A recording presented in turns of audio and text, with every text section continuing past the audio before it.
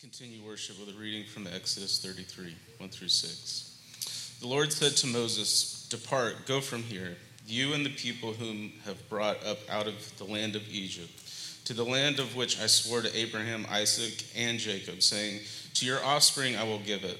I will send an angel before you, and I will drive out the Canaanites, the Amorites, the Hittites, the Perizzites, the Hivites, and the Jebusites.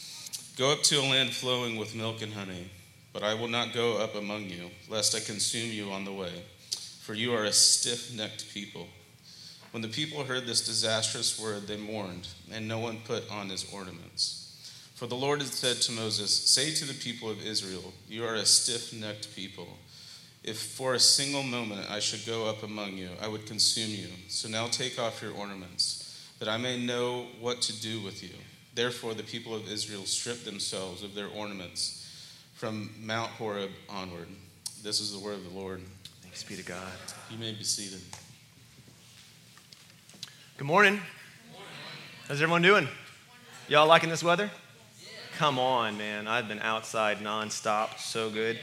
I'm Chris. If I don't know you, I'm excited you're here with us, online or in person. I'm excited today to invite you into a historical season of the church. Church has been observing this season hundreds and hundreds of years. It's a season that leads us up to Easter morning, Resurrection Sunday. And it started this past Wednesday, and it marked the beginning of a season, the church that we see value in, with Ash Wednesday. That's when it says it begins, right? And it leads up to Easter, and it's called Lent. Now, growing up, I had no clue what this was other than the stuff that came out of my dryer.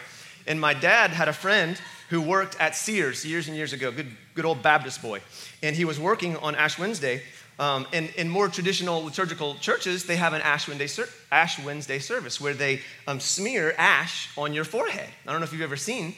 You might have seen that this past week. They say something along the lines of, from dust you've come, to dust you return. It's really happy, peppy stuff. And so this lady comes into Sears, who had obviously been to an Ash Wednesday service, and my dad's friend, being the good old boy he was, had no clue, just trying to help this poor lady out, and says, "Ma'am, I think you have something on your forehead." And she says, really annoyed, "It's lint." And he said, "No, it's like charcoal," something like that, right? And that's about been my knowledge of this season. That's weird. Okay. I remember the first time I saw it, actually working in high school, same kind of thing. Lady came in, had the stuff on her. But I remember my dad's story, so I didn't do the thing. But as I'm looking at this lady with the ash on her head, I'm like, is this a Christian thing? Like, do I have to do this if I'm going to be in the club? Is this a form of hazing, maybe? Either way, we got a bunch of ash, and we're just going to go for it today. I'm just kidding. Do you got you see it, and you're like, do I got to do that to be in the club? No, you don't. And no, the Bible says nothing about Ash Wednesday, or even the season of Lent, or smearing charcoal on your forehead on Ash Wednesday. The Bible doesn't say, you're not going to find that in the Bible, y'all. Okay, well, why are we talking about this, Chris? Great question. Here's the thing. There are things in the Bible that even people who say they believe and submit to would rather ignore. Amen. Okay, thank you. Lent is an annual reminder of some truths that, quite frankly, are truths that we've lost our ability to hear as a society. And we'll get to those truths in a second. But before we do, I think you have to ask yourself a couple questions. Number one, what do you personally do with things in the Bible that you don't like? There's a lot of things you can do with them, right? Brush them under the rug. You can find a church that ignores them. You can ignore them. You can justify and dismiss them. Or maybe the better question is this, really. What is your understanding of your relationship to the Bible? And this is what I mean by that. Do you stand over the Bible and allow your own cultural ideas to sift the Bible out? Take this out. This doesn't make sense. This doesn't apply to anything. Throw this out, throw that out, right? In other words, do you pour the Bible through your filter and say, I'll be the authority here? Or do you submit yourself to the Bible as God's primary means of revealing himself? And in doing so, do you allow the Bible to sift you? Do you pour your life in and through the Bible and say, I'm going to let that tell me? I'm going to let the Bible tell me, no, you got to throw that out. That won't work. That leads to death. That'll kill you. Do you approach the Bible in a way that acknowledges your idea of his authority over you? Or do you say, I think I'll be the authority here? This is a very real issue, right? This is a very real issue, and at its root gets at what you really believe leads to life. And the conviction that I have about the Bible, I don't know if you have it, is that it is telling me the way that truly leads to life and abundance and blessing. And there are things in that book that are going to confront you in ways that you would rather not be confronted.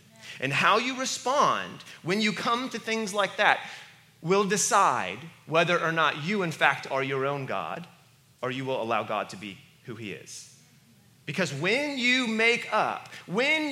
take the scalpel to the Bible, like many people have done throughout history, like many church movements have done, like many people are doing today, when you take the scalpel to the Bible, what you have to admit is you are no longer serving the God of the Bible. You are now serving a figment of your own imagination. You have become God. He is no longer God. So this is a massive issue that in no way am I naive enough to think that all of us have settled this issue in our hearts in this room about the authority of the Bible, right? For many of you, the jury is still out on whether or not the Bible will be an authority in your life and whether or not you will submit to it. And I'm going to be honest, man. If that's you, the jury's still out. This might be a little more difficult for you to stomach. But here's the reality.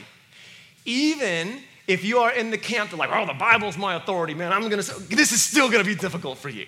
Okay? So there's some really difficult, uncomfortable things in the Bible. But if the Bible claims what it is, if it is what it claims to be, right, which is the one true story of the one who created the cosmos and how he interacts with his creation in history, then even the difficult parts deserve our attention because it's ultimately more substantial. Okay, just hold on. I'm going to make a just bombastic claim. The Bible is ultimately more substantial than the physical universe because it's revealing the force that made the physical universe.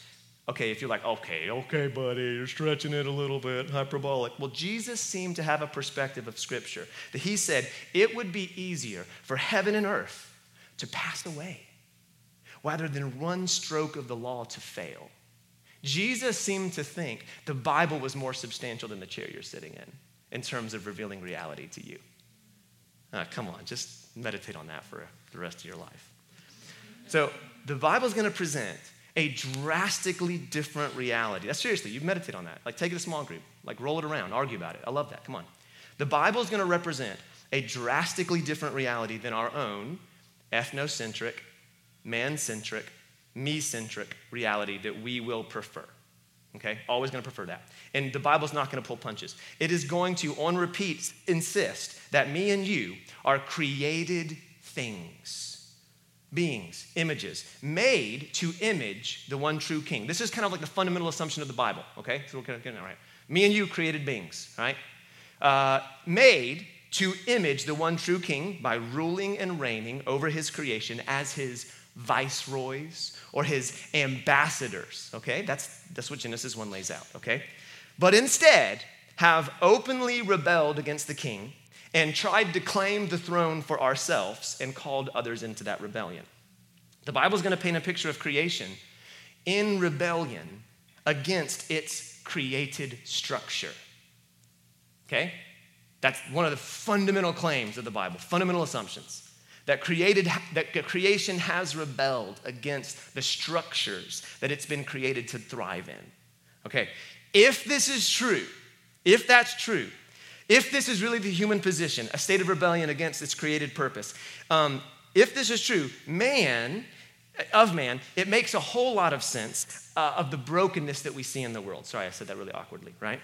In other words, we have amazing potential for glory. All of us can choose life, but in the depths of our hearts, there's something broken that continually sabotages our own efforts, okay?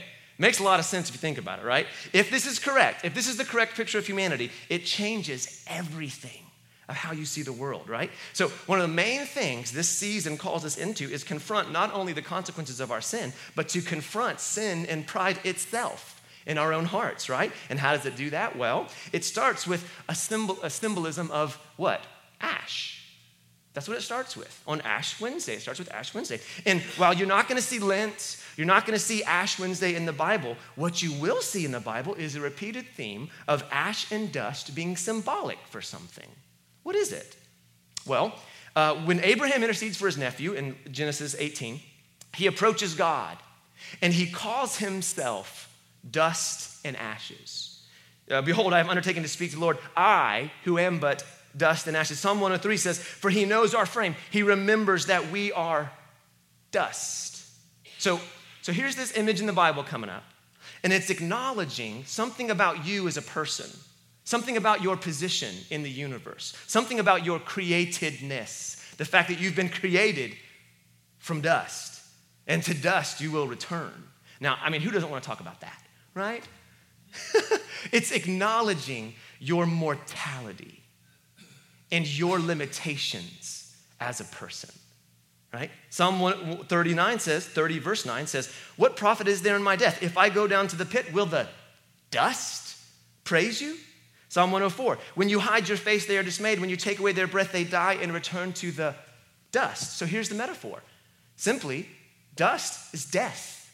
It's talking about death. Dust and ashes can represent an acknowledging that you are a finite, mortal being, and that death is an inescapable reality, and it is coming for every single one of us. You're like, dude, I brought a friend today, bro. Come on. Right. Super chipper. But wait, it gets better. Here we go. There's this other phrase in the Bible, and it's not just ashes, it's sackcloth and ashes. You read that one?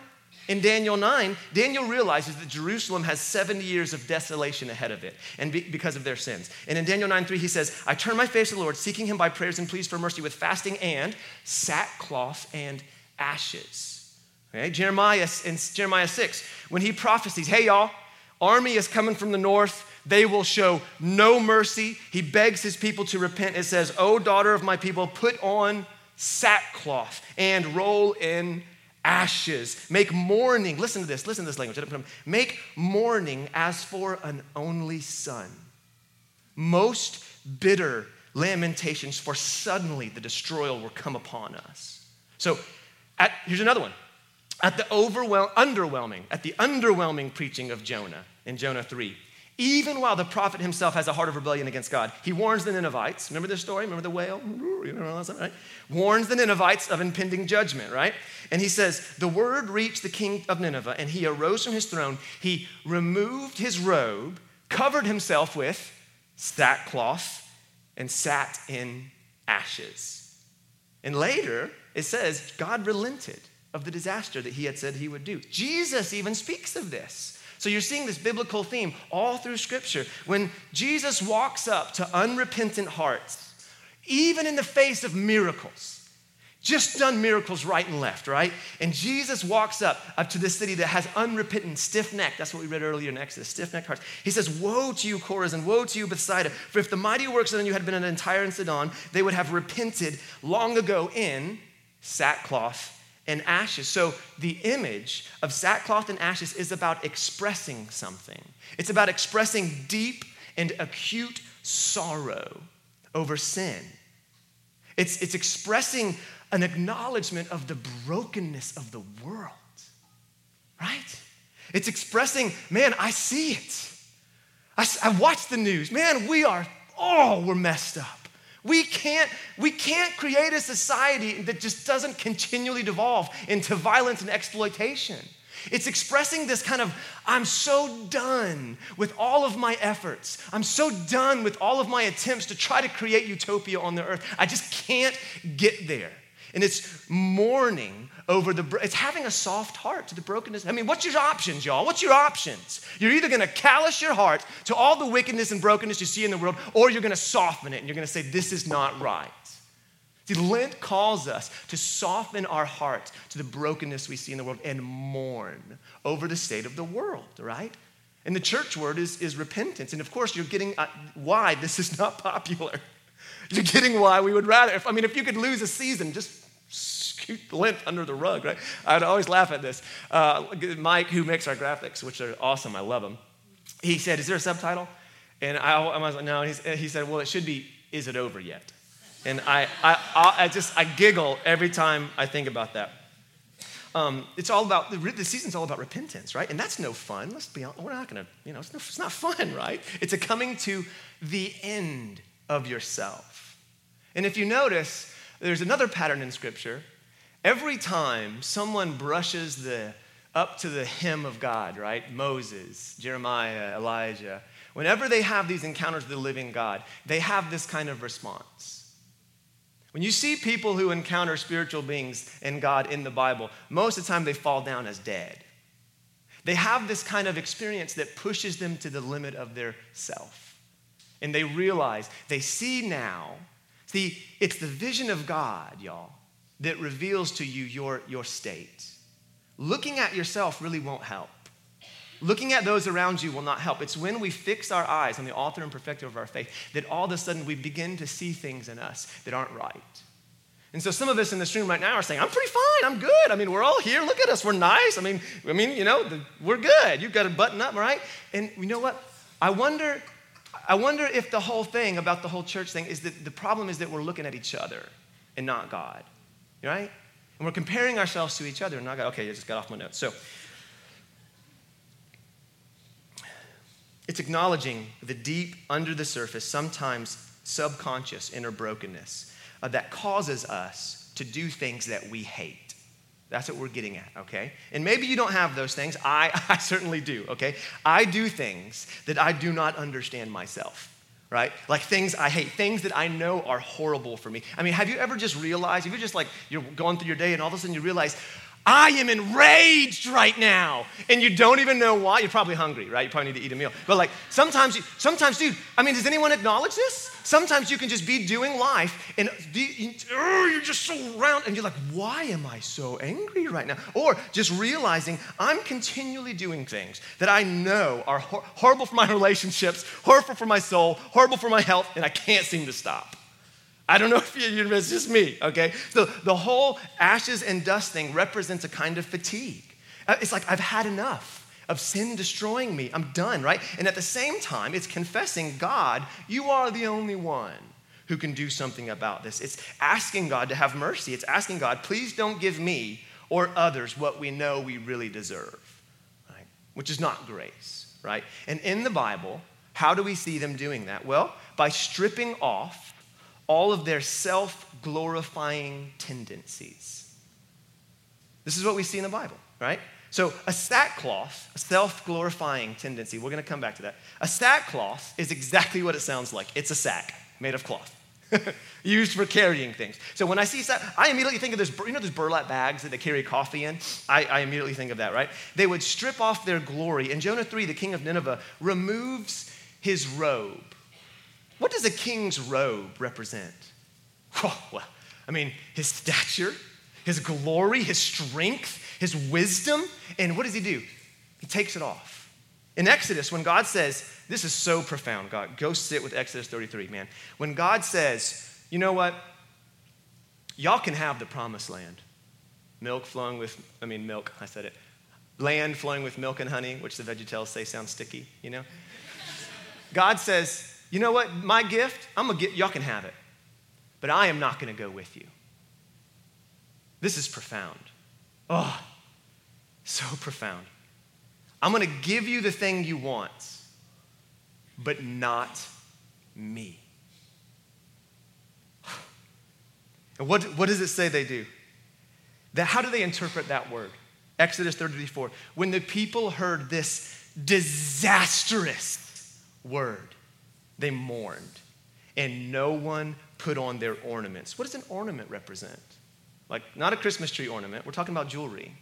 We're talking about things that we hang on ourselves that makes you feel good, makes you look like girl got your hair did, right? Like, it makes you feel significant, right? You got that sweet new bag. I love bags. So I'm gonna give me a bag, it looks cool, right? You got them sweet new shoes. You got that awesome new car. Ornaments, y'all, it shows your status. It shows your perceived importance in the world, right? Your value in society, right? Your ornaments are the things that you hold up to people, others, and God to prove you are worth something. And we do this today. I mean, of course. I mean, we just all the things. So we do it, right? And it says, at the thought of getting God's blessing without getting God himself, it says, no one put their ornaments on. No one did. And in some ways, so in other words, they took off every defensive mechanism that we have to establish our own sense of value in the world. They took off the things that they held up to other people to say, I'm valuable, I'm important, I'm significant. And they said, I'm not. In the presence of God and without the nearness of God, dust and ashes. This is profound, man. You got to read the Bible, okay? In some way, every time Lent comes around for me, I'm like, oh, thank goodness. Because it says to me, dude, yeah, it's okay. Breathe. No one here has it together. Could we just sit with that for a second? Like, no one here has it together. Nobody. Like we're all just missing the mark, trying as best we can, sometimes winning, sometimes failing. Man, we're putting in the effort, sometimes not even trying, right? No one, like breathe. Like take off the mask. Like it's not doing yourself any favors when you come into a room like this and I'm fine, everyone's fine, you're fine, everyone's, yeah, praise him, amen, blessed be the name, right? And your life is imploding around you. You're not doing yourself. Dude, you are sabotaging your ability to come into the light when you act like things are fine when they're not. And every time Lent comes around, I'm like, thank you, God. We can all come out. Whoo! The cat's out of the bag. Like we don't have to parade around anymore. Do you sense the liberty? Does anyone else, I'm screaming here, I gotta calm it down, okay? Does anyone else have a sense of reprieve, of thinking about the fact, you're telling me, Chris, I don't have to pretend anymore? Chris, we're in church, bro. What do you mean I don't have to pretend anymore, right? It means every time it comes around, it's like, oh, you know what? Let's all just take our foot off the gas of like proving, I'm awesome, I got this together. And can we just stop maybe for a second trying to continually prove ourselves to each other? Right? He's in, right? Every time I'm like, dude, it's like relax. Let your guard down. I think God's trying to say that to some of us right now. I just want to pause on this.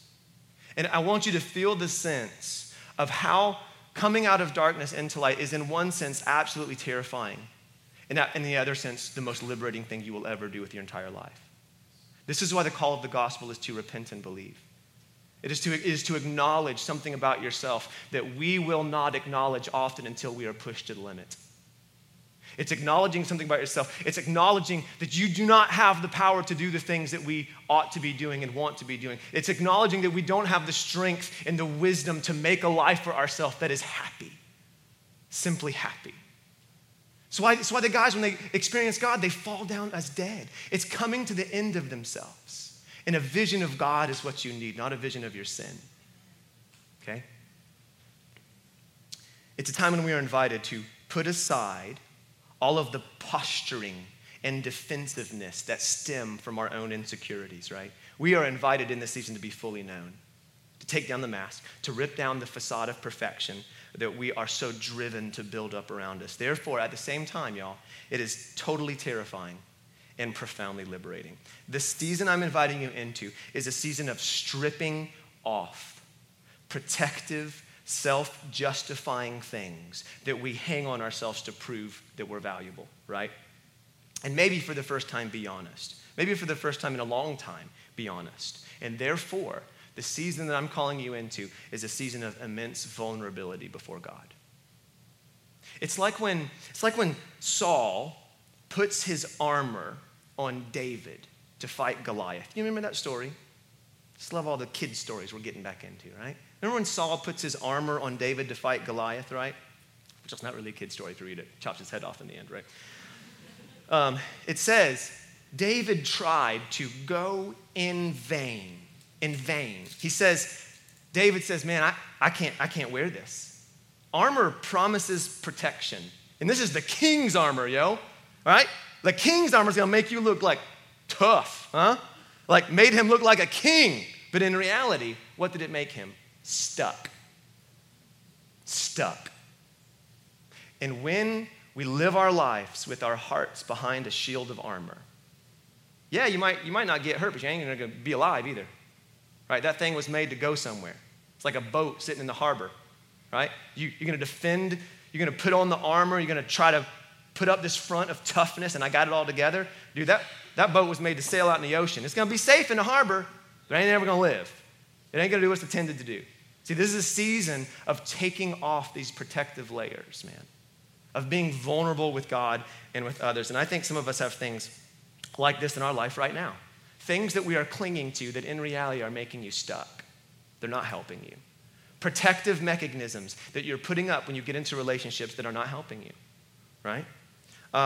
When we're desperately trying to measure up but feel stuck. The season when it calls us to take off those protective barriers between us and God and others that we think are keeping us safe, right? And ashes and dust represent lowering ourselves. So if the Tower of Babel represents reaching to the heavens to make a name for yourself, ashes and dust represents lowering yourselves, or perhaps seeing yourself for who you are and what you are, which are created from dust, but made to rule and reign with God forever. But end up over and over again insisting that we know more than God when it comes to what brings blessing in our life. So I want to invite all of us as a community to, over the next month, take an aggressive stance, not to confront evil in the world, not to confront evil in your neighbor. Like, who wouldn't be in that, right? They're weirdos, right? But to confront and acknowledge your own weakness, your own limitations, and your own blind spots. To confront your mortality, to confront your imbalances, your capacity and tendency towards dysfunction, if you think you have them. It's a season that we are called to remember that because of sin, a massive recalibration, a revolution, a deep excavation must be done in our hearts for us to enter into life. And it's called repentance, right? That's why the gospel invitation is repent and believe. So already some of you, okay, everyone good? All right, good. Already some of you are like, okay, I'm out, no thank you. Didn't sign up for that. Like, bro, I hear you, but I got enough going on, all right? I'm about to punch my boss in the mouth, right? My relationships are imploding around me. I think my kids hate me, right? The last thing I need is to come into church. I want here to be encouraged. The last thing I need is to come in here and say, well, I just think if you acknowledge you're a dirty, guilty sinner, I think that would really help, It's like, no, man. No, where's the door? My last pastor made me feel good about myself, right? I totally get it, man. I'm right there with you. No one wants to talk about this. Next time you're out at a dinner with friends, just throw out the topic, hey, why don't we talk about our mortality, right? Let's talk about the fact we're all going to die. We're like, no, it's the last double date with the Smiths, right?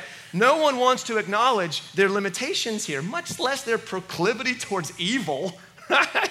But here's the thing, okay? Here's why we can go boldly where no man, right? Here's why we can go here, all right? Because at the root of all reality, stay with me, okay? At the root of all reality, we believe ultimate truth is saturated, not with judgment and condemnation. We believe ultimate reality is not founded on harsh, legalistic, oppressive taskmaster, but rather at the center of all things is the self-sacrificing, wrath-absorbing, sin-removing, grace-filled, abundant favor of God whose loving kindness lasts forever. Okay, so are we chatting here? Okay, we believe at the root of all things is this kind of God, this kind of loving God. Hello, right? Because look, I'm not sure if we believe it. If we believed it, then we could confront our darkest, deepest, most embarrassing sins. If you believed it, you could confront your insecurities and limitations and blind spot. Why? Because he loves you. And that gives you a kind of security and confidence that nothing else can give you. No amount of possessions, no amount of ornaments hanging off you can give you the kind of confidence that comes when you begin to actually believe that God loves you. That he's actually called you his son and his daughter, right? If we could just believe it, right? If you did, you wouldn't be shattered at the thought of, oh God, I'm not perfect. It wouldn't cripple you. Guys, it wouldn't cripple you. You wouldn't fall apart at the thought of like, oh man, I'm not perfect, man. If we believed him, and we wouldn't be terrified of coming out of the darkness. Only when we believe God is who he says he is, does it free us to confront issues we'd rather not touch with a 10-foot pole. Because we know behind every call to repent, every uncomfortable thing in the Bible, every disciplining action of the Father is a Father who deeply loves us. That's our confidence. That's our confidence as Christians, who loves us and longs to fill us with life, right? Speak to them dry bones, right? Life into dry bones. We believe that that is his intention for us, right? And honestly, I'm gonna tell you right now, this is why I can't stop following Jesus. Like, this is why I'm stuck. I'm just here. Because only in Jesus do I see an invitation to be both fully known and fully loved. See, it seems to me that other religions go for one or the other. It's either honesty is our religion, and we yield to every impulse and do our best to ignore guilt and ignore the relational train wreck behind us. There's one, right?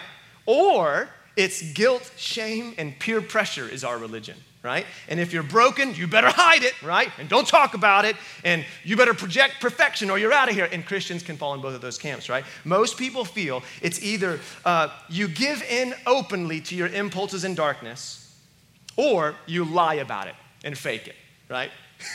And both are trying to avoid this one thing, right? So it's either moral relativity or moral condemnation, right? But only the gospel makes a way for us to rise above our animal sinful instincts without having to lie about them, dismiss them, or pretend they don't exist. Only in the gospel can we be ruthlessly honest without being at the same time crushed under the hopelessness that honesty breeds. Huh? You chatting? That makes sense? Because the gospel tells us, if we can hear it, that Jesus took the crushing for us. Jesus, I'm going to talk about this right here. When you get ruthlessly honest about your imperfections, do you not feel the weight? Do you not feel the crushing on you? Do you not feel the lack of value and I'm falling apart? Okay, the gospel says Jesus took that weight from you. That's what it means, man. That's why we repent and believe. The crushing that we feel under the moral law that none of us could keep, Jesus took. He took that crushing, man. He was crushed on our behalf. That's what Isaiah 53 says. Crushed on our behalf. And he calls us now just to be honest. Be honest about it, man. And then he offers to take the crippling weight that honesty produces onto himself. So the Bible's getting at, man. We're invited to repent, be honest, call sin, sin, and believe that the blood of Christ is strong enough to cover it. It's why I have no clue where the whole Christian plastic thing comes from. I just don't get it. I don't get it. Like, I'm a small group leader, can't be honest, can't show any cracks in the armor, right? Or now I preach a sermon, I'm perfect, don't struggle with anything anymore. What world are you living in, bro? That's not reality, right? In fact, if that is the case, if that is the case, then Jesus died for nothing, right? Y'all, I'm going to send this for you right here. I'm going to lay this sentence on you. Christians need Jesus too. Okay? You don't stop needing Jesus once you become a Christian. If anything, it ratchets it up more, right? Like, what started as a whisper becomes a desperate cry. Father, I need you so much more now, right? It's why Jesus is always telling religious people, hey, prostitutes and whores are getting in the kingdom before you. He's trying to say to them, man, your external moral religious rightness and efforts has become what Tim Keller calls a monument to your own name, right? And in your arrogance and self-made success, forget your desperate need for God. See, their hearts had grown icy cold on the heights of their moral success. They were harsh and unapproachable and demanding, just like they thought God was, right? But man, the whores, the prostitutes, the societal outcast, they were deeply aware of their need. They knew they had failed. They didn't hide that. They knew they were losers. And it seems that acknowledging your need and failure is really one of the only prerequisites for becoming a Christian. You can't become a Christian if you've not failed. So I don't know how your heart responds to all this, if you're offended or relieved or what. But I'll just never forget Mark Rutland. We're going to wrap it up. It's going long today, sorry. I'll never forget Mark Rutland talking about this. He said, you know where the one place you could go and preach, repent and believe, and people will respond in droves? The prison yard. He says, you know the one place you preach this and people get offended and walk off? Church. Yeah. They close their Bibles and they say, I've already done that, thank you very much. Right? So this is the reason I appreciate this season. Every year it roots us in the rhythms of the gospel, right? Advent, light came, sun is given. Lent reminds us our only qualification is repenting and believing, right? Easter brings us back to the cross. Every year claims that Jesus conquered every limitation and weakness, even death itself, and offers his rightness to us if we will believe. So there's value in this season, in my opinion, only insofar as it calls you back to the rhythms of the gospel. But if there's anyone we'd leave out, it'd be this one, right?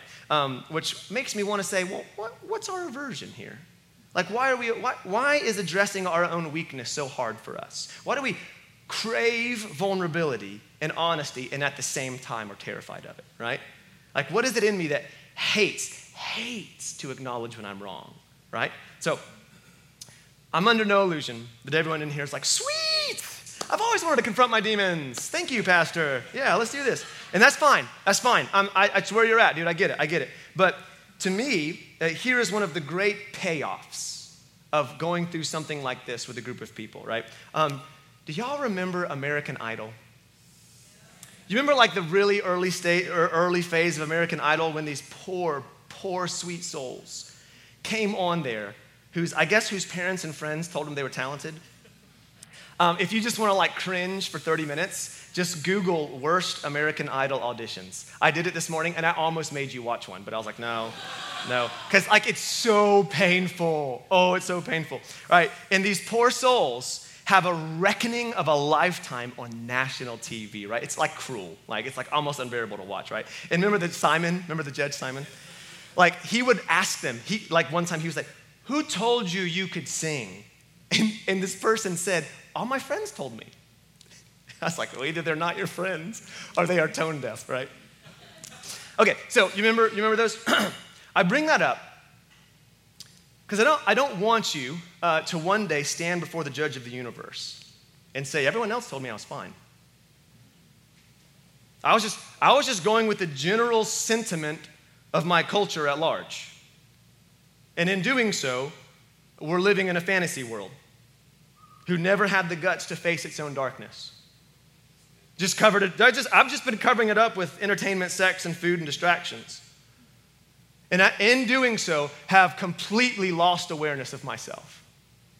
Just completely, the Proverbs talks about being so arrogant that you cannot see or hate your own sin. Right? Like I'm trying to help you. Like we reckon with this now so that we don't have to reckon with it later. We confront it now so that it will not be confronted to us later. We give God permission now to deal with these things so later right? I know American Idol is a silly example, but we see someone utterly blind to something about themselves. And Christianity is going to call you out of fantasy into reality. And the payoff is you don't have to walk around in a complete lie anymore. Right? But the real payoff, y'all, isn't confronting the lie, really. It's accepting the truth, which is, despite your rebellion, despite your countless flaws and preference for darkness, he loves you. With a love. He loves you with a love that shatters all of your defenses and sins. He loves you with a kind of love that takes your rebellion and sin and chunks it into the depths of the sea, never be seen again. That's the kind of love that we submit to. That's the payoff we get, is experiencing the love of God in reality. Maybe for the first time. One of the ways that Christians throughout history have said is a helpful way in the Bible of addressing things like this is fasting. And we're going to wrap it up here. There's a whole lot of things you can fast, but here's what I want to challenge you with this week. I want to challenge you this week to go without food. Maybe just one meal. And maybe if you can do a whole day, that's fine, whatever. I want to challenge you just one meal. Just to say one meal. Let's make it easy, okay? Challenge you. Go this week, go without one meal, and you're pretty quickly going to realize you're a limited being who desperately needs things outside yourself to thrive, right? But when you do it, I want you to talk to God in place of eating that meal. And I want you to ask him, reveal to me my blind spots. I want you to ask him, Lord, show me the things that I am doing that's wrecking my relationships. I want you to ask God, Lord, show me the attitudes and behaviors of my heart that are sabotaging my joy, that are sabotaging my ability to be in healthy relationships. And if you would be so bold, I think God might answer you. Right? I think he might invite you in to a kind of life that is more full of flourishing and thriving than you could ever dream or experience, man. Or think, you know what I'm trying to say? Not saying it very well, but I think you know what I'm trying to say. To ask God to open your eyes, right? And lastly, I want to ask you, actually, very honestly, if you should participate with us. Next week, we're going to talk a lot more about fasting. But if this week you do this in some small capacity, during that time, I want to ask you to pray for our church. I want you to ask you to be vulnerable with God and ask him to sift you and come into and look at the things. And I want you to ask you to pray for our church. Cool? All right, let's stand and pray.